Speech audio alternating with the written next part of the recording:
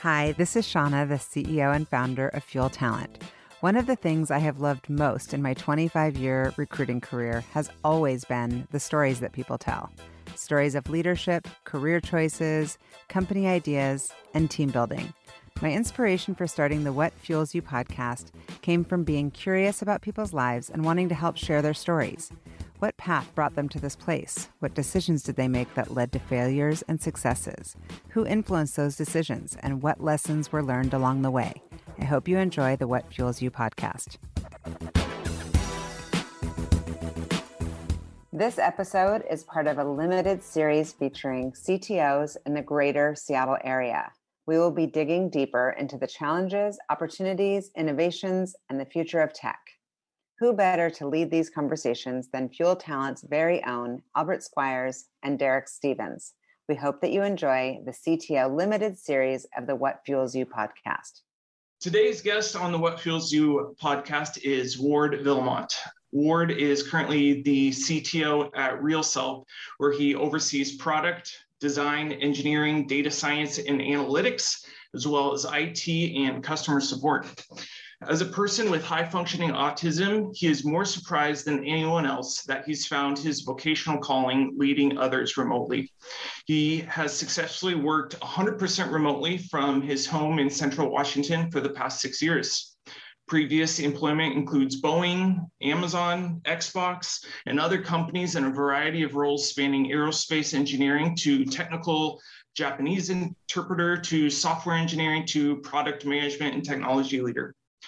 Ward currently lives in Manson with his partner and their two Great Danes. Excited to hear about those guys. He's also working on a book right now aimed towards technology leaders on how to build their high-functioning organizations by creating psychologically safe environments built upon EQ, kindness, and clear communications. He's looking forward to a post-COVID world where he can once again attend NorwestCon and exhibit his artwork. Welcome, Ward. Hi, Albert. Thank you very much. Appreciate it. You know, I am excited. We were talking about this a little bit earlier, but I've always looked up to you and your ability to be a remote leader.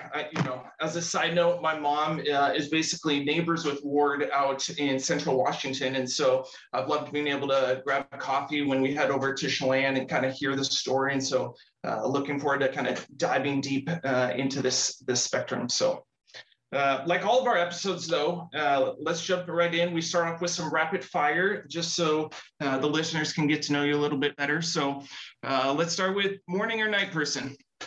I am a morning person more than a night person.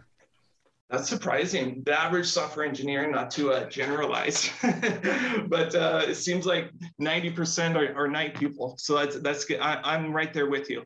Best thinking in the morning. Yeah. I grew up delivering a newspaper as a child.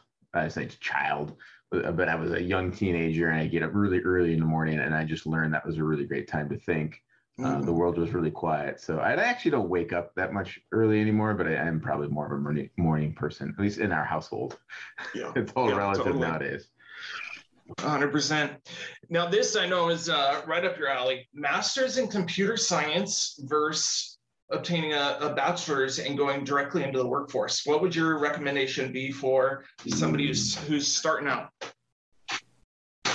That's a really hard question. I think so much has changed. I know this is supposed to be a quick answer.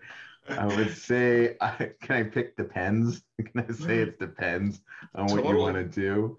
I tend to think if you can get some of your education out of the way, because it's such a hard commitment and slice of your life when you're sort of more free, don't necessarily have the commitments of family. So education, front-loading education, if education is an important part for you in your career, then I would argue generally trying to at least minimally get your master's before you go off into the work world, especially for something like computer science. If it's an MBA, I would argue you probably want a few years of experience before you sort of pursue an MBA, in my personal opinion. So yeah, that makes complete sense.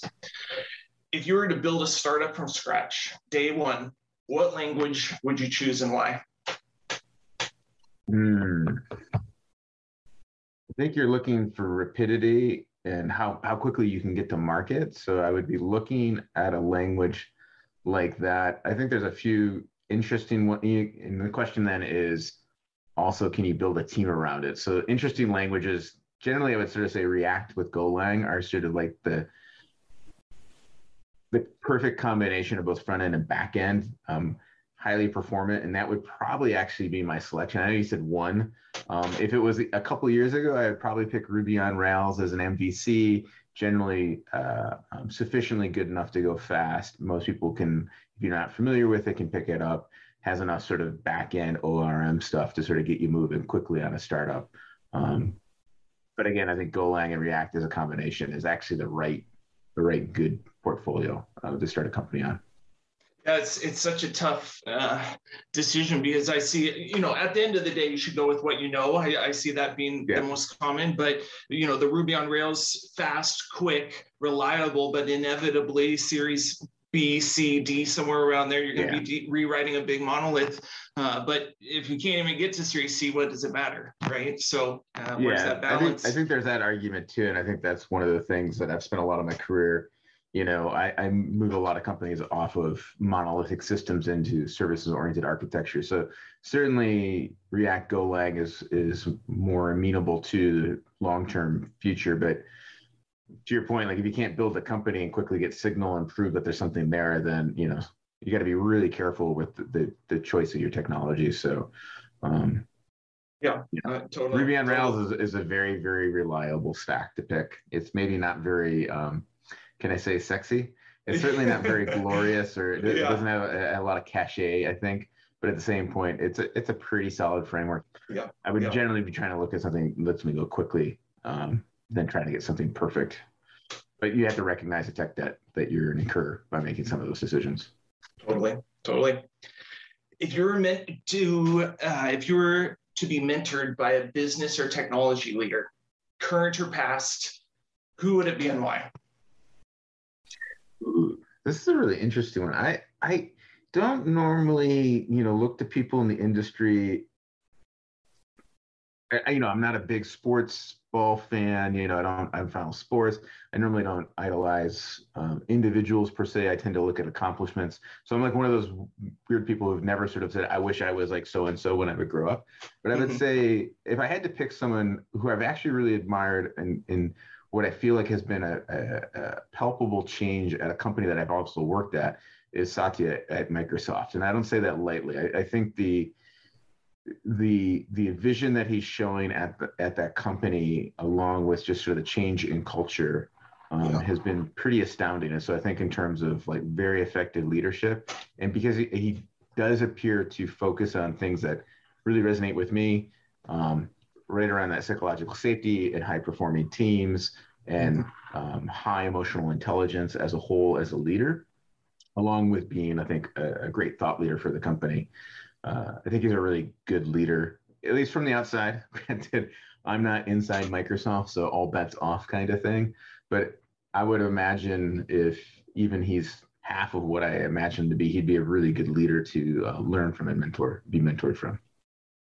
Yeah, I mean, terrific answer. Somebody who born and raised right off 148th there in Redmond, myself, the changes, and there's been some incredible podcasts. I know GeekWire just let one out the other day, kind of discussing and looking over the history of it. And obviously can't argue with the stock price. So I love that pick. What about books? Are you a big reader? And if so, any books that have really impacted you throughout your career? Ooh, there has been a few books. I think of David Piper's The Little Engine That Could. It was probably the first book that I read as a child. I think I can, I think I can, I think I can, I think I can, I know I can, I know I can. And I read that voraciously as a child. And I joked that I probably ate it. And consumed one whole book physically just to sort of like internalize it. And that was pretty transformative about something I talk about with my teams about. I always look at everything as an opportunity and to never not believe in yourself. So it's that turning lemons into lemonade kind of attitude that is, as trite as it might be, that was a pretty impactful book in my life. I think other books, there's probably a few others, but even Nonviolent Communications was a pretty eye-opening book because it wasn't about not yelling at people. It was about learning how to communicate in a way that's learning how to listen and stay centered to and true to yourself, while it's allowing the other individual to stay true to themselves. So like if you and I could have this conversation yelling at each other, that's normal conversation. That isn't violent conversation. If I make a statement right now, no matter how I say it, if it makes you feel less Albert than you 100% Albert, then I've sort of produced a violent communications. I pushed you away from your center. And so understanding that, I used to have a very sort of facile understanding of communications and nonviolent communications. As long as like my voice is calm and I'm not yelling at you, somehow I'm having, a good conversation. And it's really, that's not the case. The case is, do I really understand you and what motivates you and allows you to sort of feel a whole person in this conversation? And make sure that I'm not sacrificing myself and creating a codependency where I'm sacrificing my sense of identity and self-worth in order to make you have self-worth and have identity. So that was another one that I think has been, it's hard to understate how powerful that book was for me in terms of philosophy, especially later in life. Probably the two ones that I'll pick that are not in the listener's normal library of books that they might think about, but these are fantastic. Yeah, I mean, empathetic communication. I think what I've learned doing this podcast and just being in the recruiting industry is that, especially at the executive leadership role, I mean, you could throw some of the technical chat out the window. That's such a small portion of the day. It's a lot of what you're talking about here, and I'm always surprised dealing with such software engineering, hardcore coding algorithms on a daily basis. That's important, but from a leadership standpoint, only a piece. If you think about it, I know that this is maybe us going a little bit deep into the rabbit hole for a moment. Let me know if you want to pause. Yeah, no, this is good. I've done almost every job underneath me at some degree professionally. I've been a product manager. I've worked in design. I've been an engineer, large portion of that. I've worked at data at scale. So, doing analysis, computer science or data science. They're all hard jobs. I won't say that any one is somehow harder than the other, but that's not the hardest thing that we do in technology, right? The technology isn't the hard part.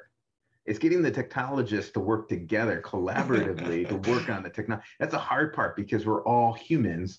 So we have not only our human frailties and miscommunications, but because we're specialists in our own right, part of my job as a leader is to help bring the vision so that we all have one shared vision. That's the hardest part, is learning how to communicate, learning how to collaborate, learning how to compromise. The technology, yes, is hard, but it always has to be in service of a human problem. And it has to be provided by other humans.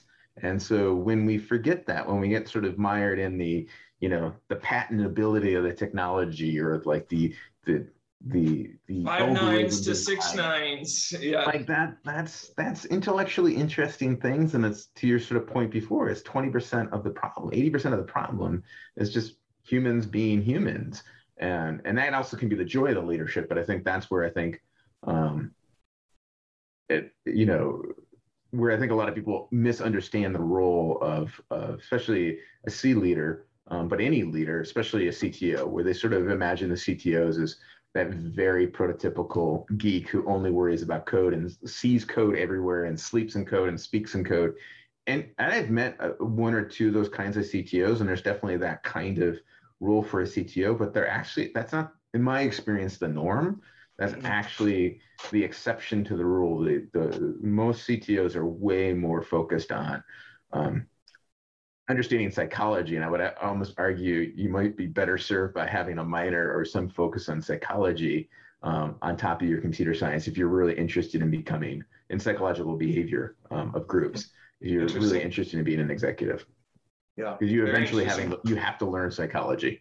To be an executive. 100%. So last rapid fire question: What's the most surprising thing about you that somebody wouldn't see on your resume or LinkedIn profile? I would say that I exist on the spectrum as autistic. So I don't think most people realize that I am autistic. I do pass as neurotypical on most good days. On a bad day or a bad moment, my autism sort of shows, but I've spent a good 20 or 30 years working on my behavioral norms. So that's definitely a piece that I think most people are a little surprised, if not outright shocked, the first time they meet me, especially as a leader of people of a large organization. Yeah. And I'm excited to get into that piece a little bit more here in a bit. But, help lay the foundation. Were you always into tech, or what was the childhood like to foster this aeronautical, computer science, publicly traded, or at least with Real Self, hopefully soon to be CTO? What was that foundation like? I grew up around technology, so that was definitely a fact. My father was an engineer who worked at Kodak and then at a little medical company that only recently got bought for about $2.2 billion, but well challenged. Chump change. Just a little bit of change there, but we had computers from as early as I can think of as we had an Apple computer in the house, I think as early as 5. So I was programming by the time I was age 5. So I'm almost 50 years old. So you can imagine that was some, let's say 45 years ago that I was working on a computer. And at the time I didn't know the difference between BASIC and assembly because I was just learning computers. So I was sort of working in a bunch of different languages. There wasn't nearly the amount of abstraction. So I had to get pretty deep into the computers, like I said, 5, 6, 7. So to me, computers were always just a tool. They were never which was sort of interesting, is sort of how I never pursued computer science in my studies, at least for undergraduate. And I only sort of went back to get my master's in engineering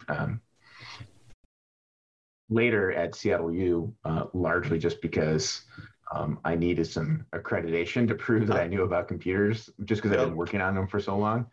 But so I grew up with that. And then my father had another twist. Computers were productivity tools. They were not toys. They weren't games.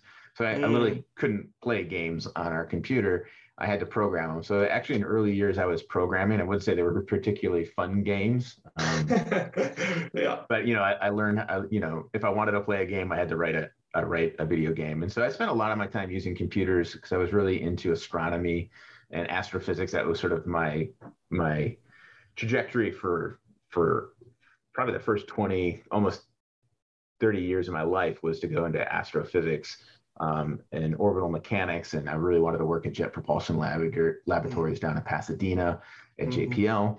And then I get my PhD and all that. And so I was using computers to calculate the orbits of planets and figuring out satellite, how do you think about solar cells and orbit them between planets and the rest of that. I was trying to solve those kinds of problems, in my early teens up through undergrad and for a while there until I sort of pivoted. Right. And so you went into Purdue right off the bat, kind of this vision of aerospace, aeronautical engineering, spent a few years there. Tell me a little bit about this transition and moving over to Buffalo with the Asian Studies minor. Yeah, so my father was part of Rotary, and so one of the things that we always had in our homes was students from foreign lands. And so when I graduated high school, I became a Rotary foreign exchange student, and I went to Japan, which I really thought was going to be a 1-year stint between high school and college. It was going to allow me to just sort of travel for a year. I didn't really think it was going to be as transformative as it was. So went to Japan, ended up picking up the language sort of like you would natively, just listening. For me, Japanese looks like a lot of like mathematical equations in my head that I'm just solving simultaneously, a bunch of algebraic equations. So probably the math and my visual learner sort of just was able to pick up that language, and ended up going back to Purdue. And because Purdue was as regimented as it was, it's a great engineering school, don't get me wrong, but I really wanted to study aerospace and Japanese, and I was paying my way through school. So it was a lot of money. Part of the reason why I got there is because they had an amazing program in orbital mechanics. And so I was actually sort of really already in high school trying to figure out which universities would help me get to that aforementioned JPL. And when Purdue just was adamant that I couldn't study what I wanted, and I was spending a lot of money as an out-of-stater to be at Purdue, I called up SUNY Buffalo, late in the summer and sort of said, hey, I know you have aerospace engineering. I really want to take some Japanese studies. And I knew because I had looked at all the universities. Most of the universities use exactly the same textbooks. Like the dirty little secret of undergrad is a lot of your engineering courses are using the same curriculum, the same textbooks.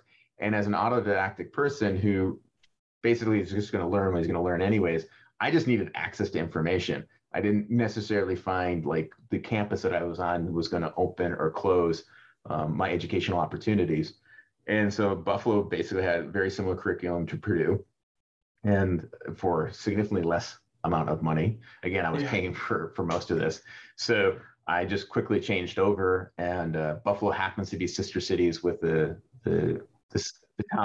city I lived in Japan, in Ishikawa Prefecture and Kanazawa. So I was able to go back to Japan again on that scholarship instead of going with NSA, which I think was a good choice. A lot of weird little things in there. NSA wanted to send me back to Japan too, but then you sort of end up working for security, and that wasn't something I was interested in. That really closes off some opportunities if you do that.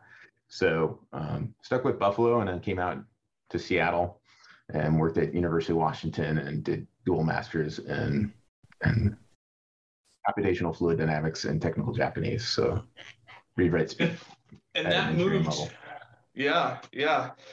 Did that translate directly to the first role at Boeing? And so when did you make that jump from computational fluid dynamics to writing code? I'm not even going to guess what language it was. It was just Fortran.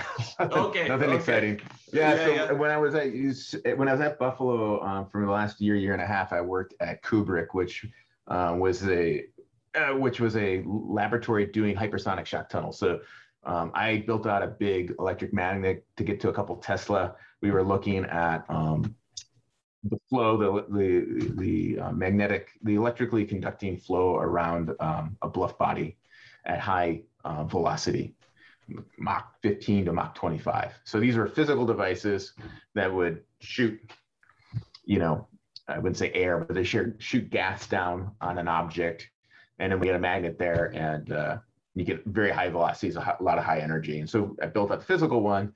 I went and did that, then wrote the digital simulations for that in the computer and ran them on supercomputers and our own clustering that we had built over at University of Washington. And also, like I said, so I was still pursuing my doctorates in aerospace and was still very much interested in that. But I was also pursuing a full additional master's degree in technical Japanese, so I could read, write, and speak at an engineering level. So it's somewhere in that, and I went back to Japan for a third time and worked there, interestingly in an automotive industry on air conditioners, but I was there to help them. It was an opportunity as part of the program. I just really realized I wanted to become a technical liaison between Japan and the US.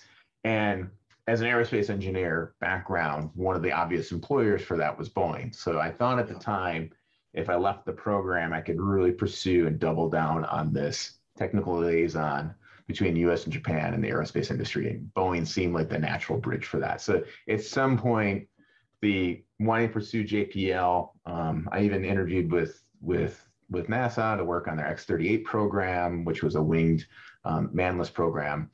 And even as an instructor for astronauts down in Houston. But my real love and passion was the Japanese, and that was the closest. And the astronauts would have been a good opportunity. I would have worked with the Japanese astronauts, but Boeing just made a lot more sense, and so I went over to that. It didn't quite materialize. That's why I'm here. But that's life too. Yeah. We all grow and change.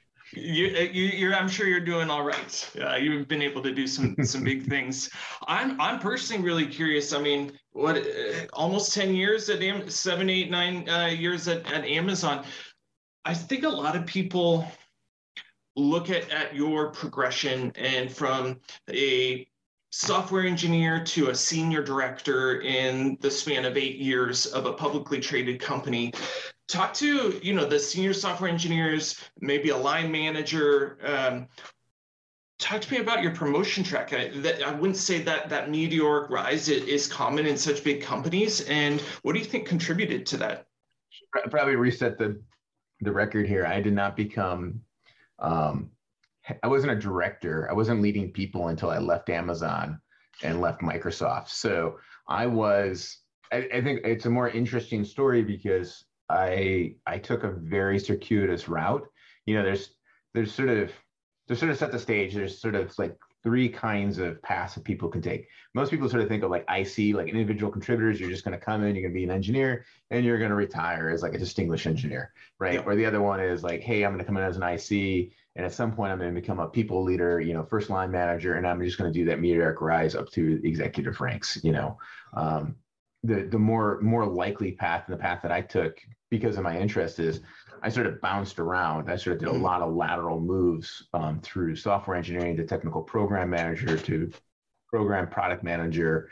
And then finally, when I left Amazon and I was looking to do remote, that's when I started looking at the opportunities for either going principal engineer. I was really thinking, okay, I'm just going to work as a principal engineer and I'm just going to write code from home.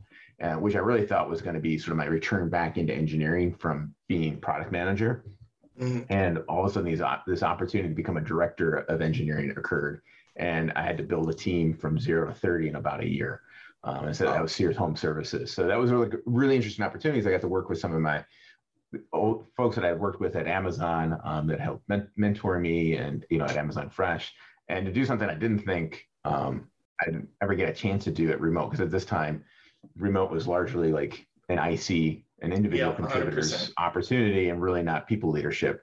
But the folks there were completely fine with me being 100% remote. So I double clicked onto that. And then that's when my career, ironically enough, is really took off from a verticality perspective in terms of like director to senior director to VP to CTO, then CTO again, and then CTO with sort of like a much broader inclusive of product, like where I'm at RealSelf. So that's the interesting piece. So the bit of it I would sort of say is like, if you talk to me when I was at Boeing for the first 7 years, I was adamant I was going to be like a CTO, you know, at a company. But the version of CTO that I am today versus the version that I thought, which is 15, almost 20 years ago now, very, very vastly different. Like I didn't understand how little, it's sort of, your fate and your destiny come from the same place. They come from your ignorance. They come from the things you don't know. And the difference between your fate and your destiny is whether you're going to shine a light on there or not. If you don't shine a light, that is going to be your fate. It's just going to happen to you, right? Yeah. If you shine a light and you keep on learning and growing and digging into what don't I know, I don't know, that turns into your destiny. And so that's the difference is just choice. Whether you want to have free will and have a say in what is going to be your fate and turn it into destiny, then dig in. So I just didn't know, like in some ways, like definitely my destiny and fate were out in the CTO, but I just had no idea what it was to be a CTO. I had no idea that I had to really work on myself. I would say earlier in my career, I was not necessarily, humble's a little hard to sort of say, am I humble today? Probably not per se, but like I was certainly, you know, I have a lot of confidence in myself. I don't think anyone would ever sort of say that I lack for confidence, but you know, driving hard, high expectations, short terms. I wasn't compassionate to people around me. I didn't understand what motivated them. I was very selfish. I was very focused on like, everyone must be like me, and push, and drive, and squeeze. And I wouldn't want to work for me. You know, like I would say, no, thank you. If I were to meet the younger version of me. And so I had to really spend the years learning how to be much more focused on people. And honestly, being a program or product manager really focused me on learning influence, right? I think most people believe incorrectly that leadership gives you authority. It does not. It gives you accountability.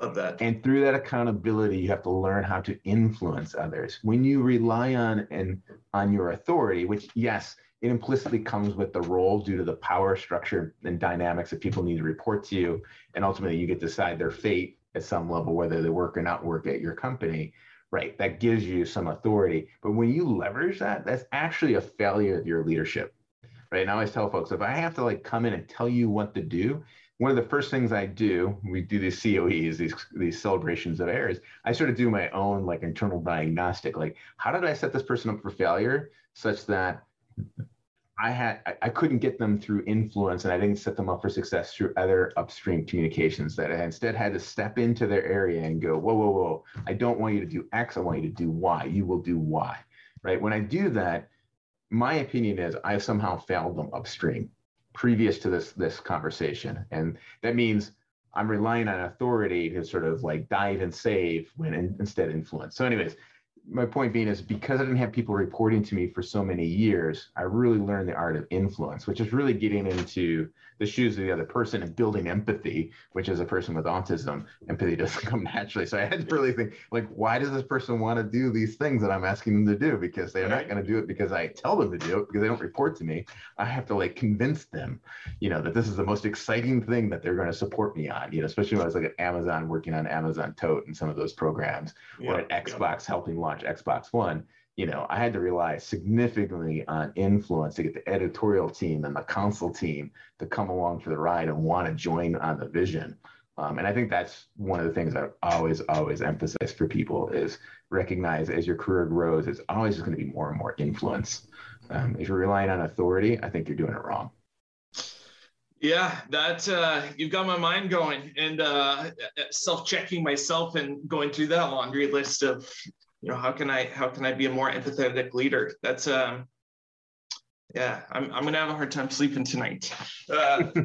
What's the most common misconception of the CTO job? Most common, I think it's that. Again, it sort of goes back to the previous conversation. I think I don't watch much of Silicon Valley, I will admit, but for TV show, like it's almost too close to home. Right. But I think it's a little bit of this belief that CTOs are the geekiest, smartest person in the world. They're the most technologically savvy person in the room. That might be in certain instances, especially at like really, really early stage startups where they might have been the brainchild for a particular idea. But I think reality is, as CTOs are oftentimes I think the best CTOs are the ones who, we can read the landscape of technology pretty quickly, but like what our job is to just help other people make really informed, good decisions. So we have really great pattern recognition. And I think that's what surprises people is, I don't pretend to be the sharpest programmer at my company anymore, nor should I. I think I'd actually be a failure as a CTO if like everything had to go through me, and sort of like if Word doesn't write the code, we might not get it done, but kind of thing. Like that's a recipe for failure, right? Because you need a single point of failure is going through you. So it's really, I think that's what I think most people are surprised by is I think the best CTOs don't really focus on the technology, but the application of the technology, and do that through means of really understanding their people. Because if you think about, for most companies, especially technology companies,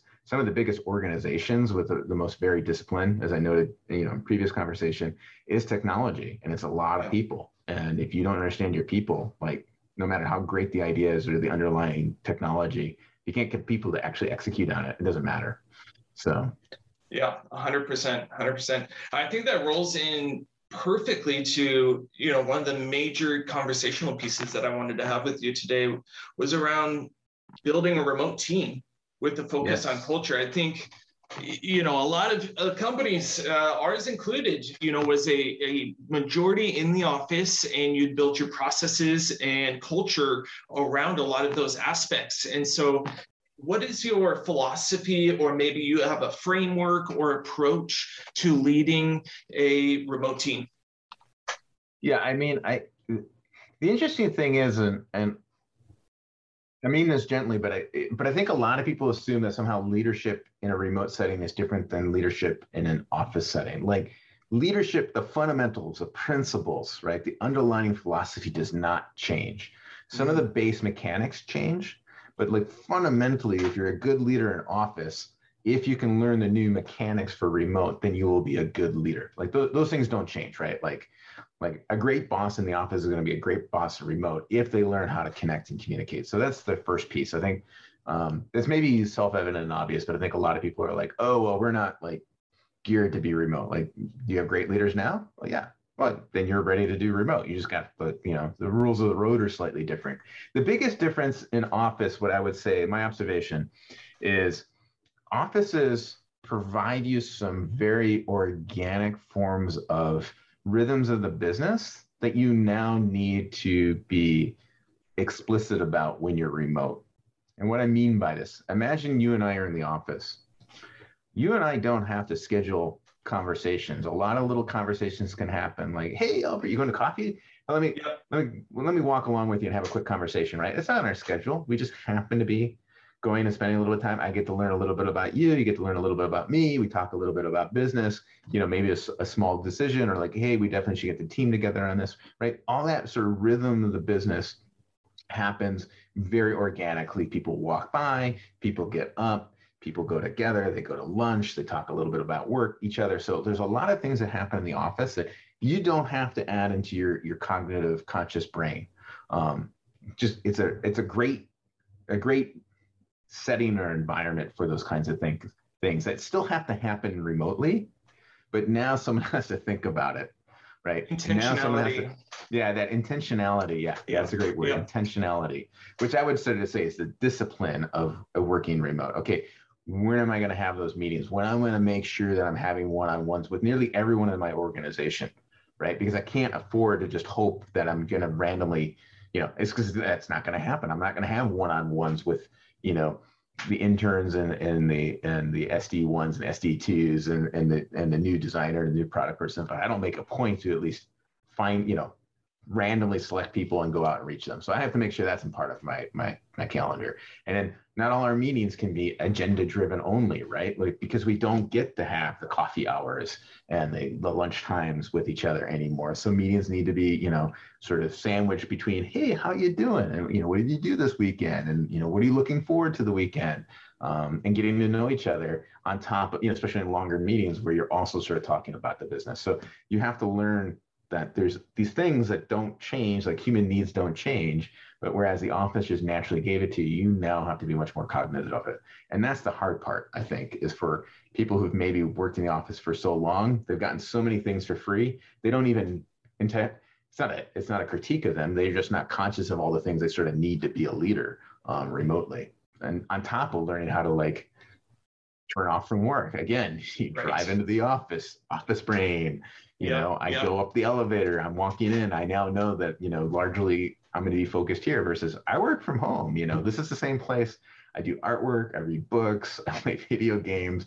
My wife, is out on the other side with our Great Danes, life's going to interrupt way more easily, way more fluidly than before. So how do I sort of separate those and make sure that I have some kind of, whether people like the word work-life balance or what have you, how do you balance those things? How do I make sure I'm making time to go exercise and go for a walk versus, before, every time I had to walk to the bus.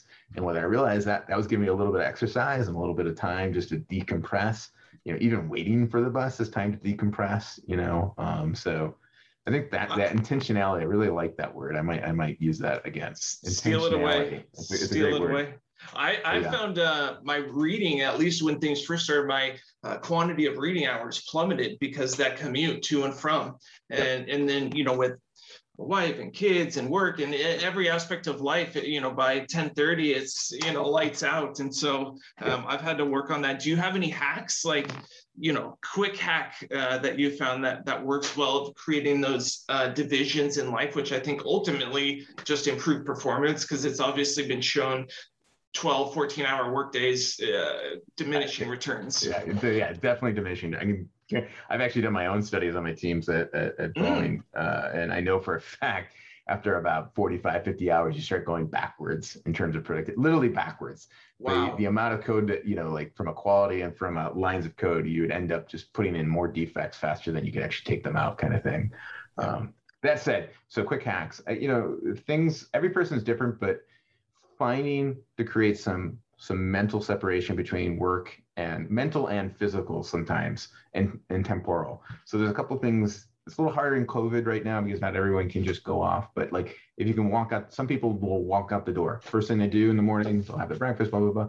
They'll go walk, even if it's just down the driveway, spend 5 minutes listening to a podcast and then come back in. Like they're now like entering, they sort of left the house and they're now entering into their office building, right? Like mentally, yes, it's same physical location, but right, it's what you're trying to do is sort of, okay, this is where work begins and ends. And then at the end of the day, they'll do the same thing. They'll sort of get up, leave the location, go out for 5, 10, 15 minutes, walk around the block, once or twice, and then come back in and sort of go, okay, I'm sort of done with work.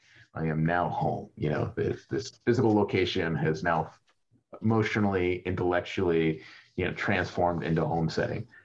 Obviously, it's a privilege, but if you can, having physical separation from, if you can have a dedicated space for some people that's really important, like an office. I get that that's not always feasible for folks, but that's another good one that obviously lends itself. I think the third piece, especially in COVID, and I remind a lot of people of this, working from home it doesn't necessarily mean you need to work from home, right? As cafes and libraries reopen, you can work in other locations. It's really working from home is really a nod towards flexibility and you picking the time and the place that works for you.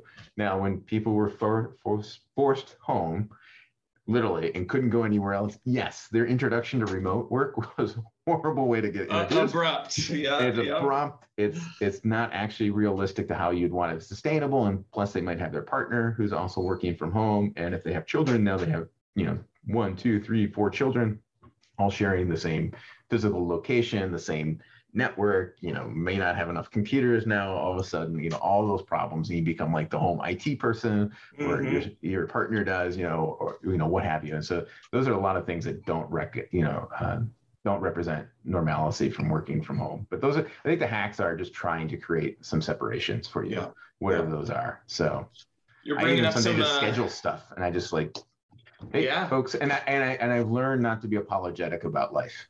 I think a lot of people get apologetic. Like, I got chores, like I feed our Great Danes every morning, like from 7 to 7:30. Like, I really can't do meetings during that time. Like, sorry. It's going to be what it's going to be. If you need me earlier, then you got to call me much earlier. And by the way, I don't want to get up that early, and be honest. I'll do it occasionally. Don't get me wrong. Like, I'm flexible in the sense of like, but I'm not going to allow a regular meeting. I sort of say, nope, those are my boundaries. Like, these are reasonable hours. I sort of like really start meetings, 9 o'clock in the morning, and I'll do an 8 o'clock in the morning or an 8:30, like as one-offs, but I won't ever set regular meetings. Or I go see an acupuncturist, and it's on my calendar, and every other week on a Thursday. Gotta work around it. I'm gone, and I'm sorry. Yep. Like, if you need meetings, if it's really important, let's work around it. But like, I'm not gonna just keep it, because otherwise you just keep on making the compromises. Like, oh, okay, 100%. For this meeting, that you don't have a life again. So do what you need to do. Awesome. One of the last areas I wanted to talk about being in the recruiting sector is how you built teams. And maybe you can give just a quick snapshot. You've obviously built teams at Varsity Tutors, and I'm thinking a lot of the listening audience is in that startup venture-backed community.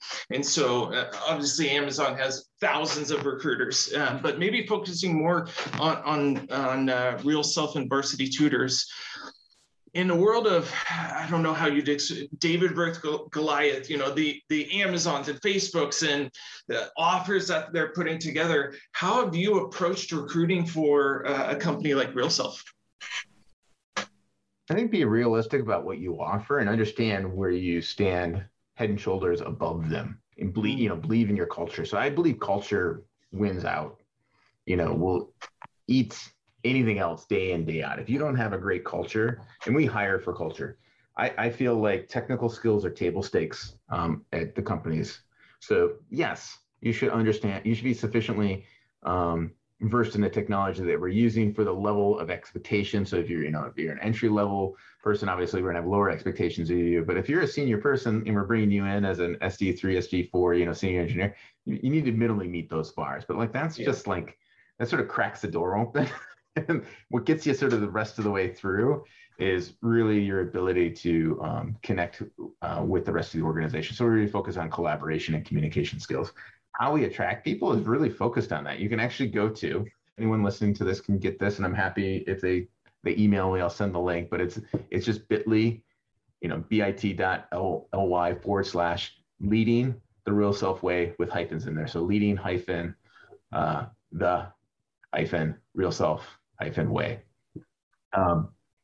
And that's about 8 hours worth of video instruction that we give to all our first-time people managers around culture and Maslow hierarchy and psychological safety, and how we get high-performing teams by doing those things. And I spend a lot of time, like in the recruiting, like sharing that with folks. Like, this is how we behave. We have pretty comprehensive career leveling and development at the company too. And so we focus on that, try to help people understand why so there's the mission and the vision, right? I think that's given. Like, each company is going to have a very specific mission and vision that you want people connected to and want to come to. Like, we're here to transform the consumer journey around surgical and even non-surgical changes to their aesthetic self. So we want people who are really engaged with that.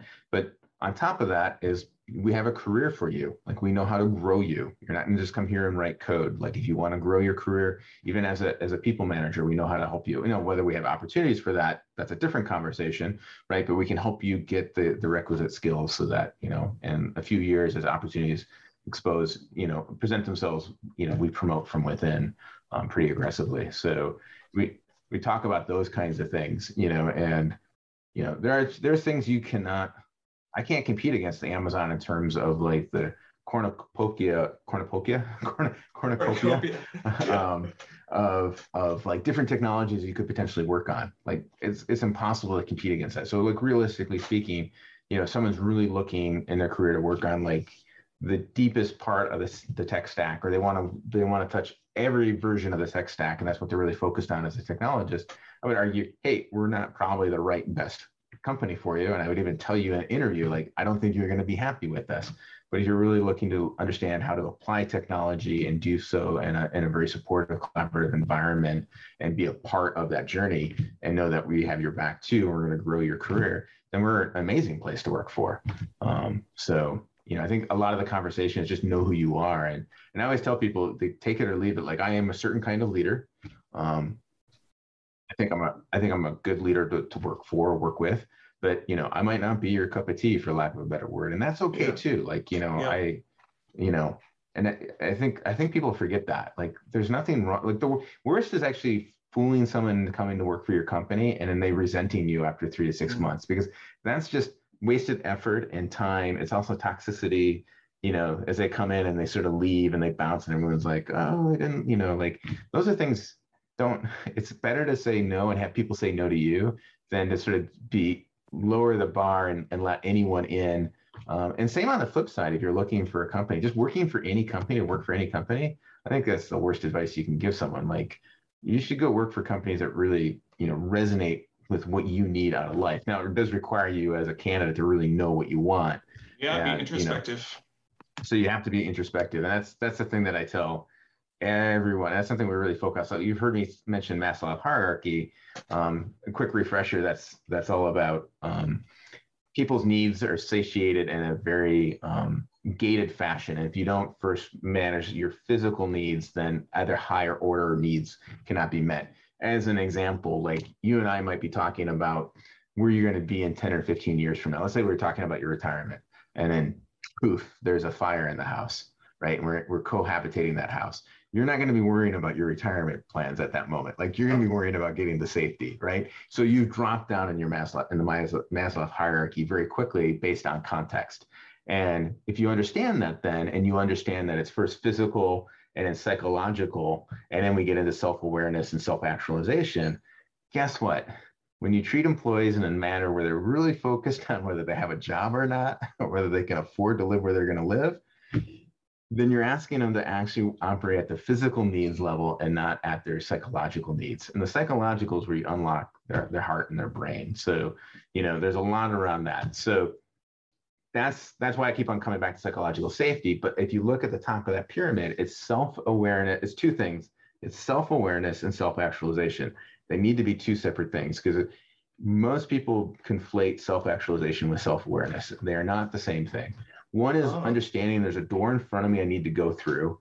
And self-actualization is actually stepping forward, turning the knob and stepping through it, right? Those are two separate skills that you need to develop in yourself. And then as a people leader, you need to be able to do the exact same thing, but for other people, right? So EQ, really highly emotionally intelligent people are both very aware of themselves. They sort of know where they are in any moment. They sort of know what their emotional and their physical needs are, and they make sure they don't react to them, but they interact to them. And then they know how to change their behaviors or change their environment based on where they want to be. Right. So someone might say something that really triggers you, and you're sort of your first response might be anger, right? And anger might just come out as, let me yell at you, right? But a more I want to be careful of the words I say. A person who's more self-aware and self-actualized would go, hey, Albert, that really upset me. I'm a little upset right now. Could you tell me why you said what you said, right? Like, I'm allowing myself to feel the anger, but I'm not allowed to control my response to you. Instead, I'm using it to inform how I'm going to interact with you next, and I can double click into that. And I'm transparent, like, hey, and you might be, did I really say something that upset you? I didn't mean it that way. I meant it this way. And you're like, oh, okay, that's good to know, right? And now we've moved away versus had I just reacted and like, Albert, and then you're like, Ward, and then we devolve into a horrible, like, yelling match. If anyone wants to know what's going to unlock their career and actually unlock their life potential, they're one and the same. There's other bits that I talk to my people about. Disabuse yourself of your professional versus your personal self. Just be you. Come to work fully authentic, right? Warts and all. You're going to have good days. You're going to have bad days. Be super aware who you are and be super able to actualize who you want to be, right? So awareness helps you know where you're at. Actualization really helps you get to where you want to be. And as a people leader, then you need to develop exactly the same skills, but observe it in others and help mentor them and say, hey, I noticed in that meeting, you said X. I think what you're trying to say was Y. I think you lost your audience halfway through. Let's work on that, right? Like, that's an example of a really good mentor. And that's what I think part of people leadership is helping mentor and grow the leadership underneath you. So that as the company grows, your leadership grows with you, and that's part of the job. So, and I always say I'm always trying to set them up for success, even when I'm delivering hard news or saying, hey, I need you to work on this. It isn't from like I'm upset with you. It's like, I want you to be successful. It's success that this company looks this way. You can step into that journey and grow, or you can step out and sort of say, hey, I don't agree with you, or I don't want to grow in that way. That's not who I want to become. And that's a natural, like, okay, probably shouldn't be here anymore, but like, let's do that respectfully as adults. And then how do we set you up for success at the next company? So you've gone on and now you have at least some awareness that this is not the thing you want to work on or the kind of company you want to be at. And that's a gift, right? And we're also then not working with a person who doesn't want to be here with us. Because I think that's the most important thing. Yeah. And do you want to be where you're at, working on the problems you want to work on? So Right. Yeah. One of our common questions I always like to ask is, are you more driven to solving a problem, or are you looking to work closer to the customer and building a product? Like, I'm always focused on solving the customer problem. It's like, you have to first be effective before you can be efficient. And everyone sort of forgets that. Like, be effective, like connect. Then the question is, how well do you connect, right? So effective, did I connect or not? That's somewhat binary, but minimally, did I connect with a customer? Do I resonate with them? Then the question is, do I resonate with them a little bit or a lot? That's an efficiency conversation. The hardest part of any business as an aside is whether you're effective or not. Like Bezos used to quip, I'd rather have an ops or a cost problem rather than have a revenue problem, which we were sort of saying is like, it's really hard to find signal with customers. That's the really hard problem. That's magic. Once you have that and you sort of drive down your costs, it's still difficult, but it's an order of magnitude easier than just trying to even know whether you're being effective or not and have any signal. So, and the same thing with your customers. It's the same thing with your employees. Like, are you connecting with them? Because if you're not, like, why be efficient? You're just going to polish the proverbial thing. Yeah, yes, 100%, 100%. I feel like I already know the answer to this, but I want to let you answer it. I mean, what fuels you? You seem super passionate about people leadership. I know that you're writing your book and that you are diving deep into psychological safe environments. I mean, what gets you up in the morning? Good question. I think I feel like this role for me is vocational in the way that I've never felt before in my other roles. So I started at a very young age. Like, you would ask me 9, 10, what am I going to do? PhD, orbital mechanics, JPL. Next year, PhD, orbital mechanics, JPL. Right to 18, 19, 20, 21. Like that was like, I was like laser focused on that as my career. And I've had some, I've been on some amazing programs, worked with the 787 program, helped launch Xbox One, worked at Amazon, helping get Amazon Fresh, and then Amazon Tote didn't get out the door, but it was still an amazing, amazing program. But, Amazon Fresh, what I think nowadays everyone knows is national, we were working on before it was. So I've worked on some really intellectually fun and interesting things that are sort of nationally or internationally recognized. And so I've been a part of that. It's fun to be a part of that. But for me, there is a certain amount of, I want to be careful of the critique, but I think technology as a whole, the way we run it is fairly unhealthy. I don't think we build sustainable organizations and cultures at times. And I've written on this before, so it's not the first time I've said this, but there is a culture of squeeze or be squeezed at certain companies and under certain leadership, which I really strongly disagree with. I get why people do that. It's one way up the mountain, the proverbial mountain, and generating value, right? Like it's a very annuities based. Let me get as much value out of you in the shortest amount of time. And at some point, I'm going to squeeze as much juice out of you over it as possible. And I'm just going to find another person. Yep. Right. So it's very annuity based. It's constantly just sort of grinding through people. And I think we need to recognize that we got to be building sustainable, durable companies that are great for our customers, but also for our employees, and that they can grow with them. They can grow with the company, and the company can grow with its employees.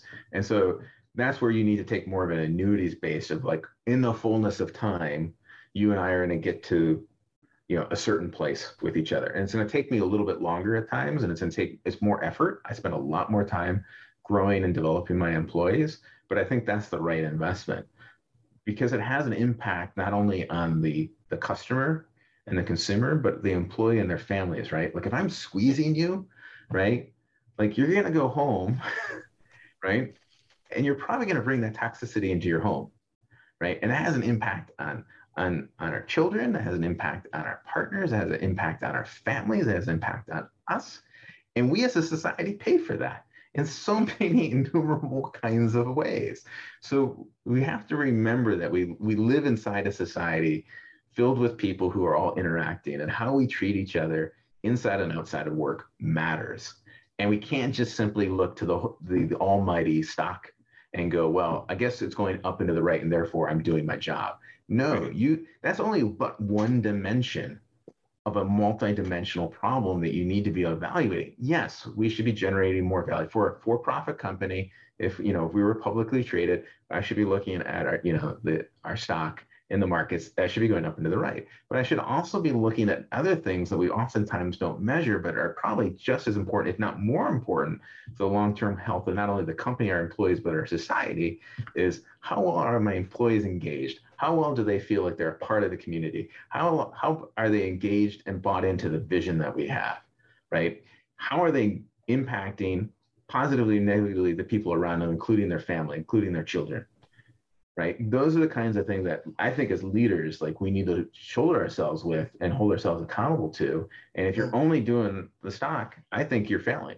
I think you don't know whether you're successful minimally. You just do not know.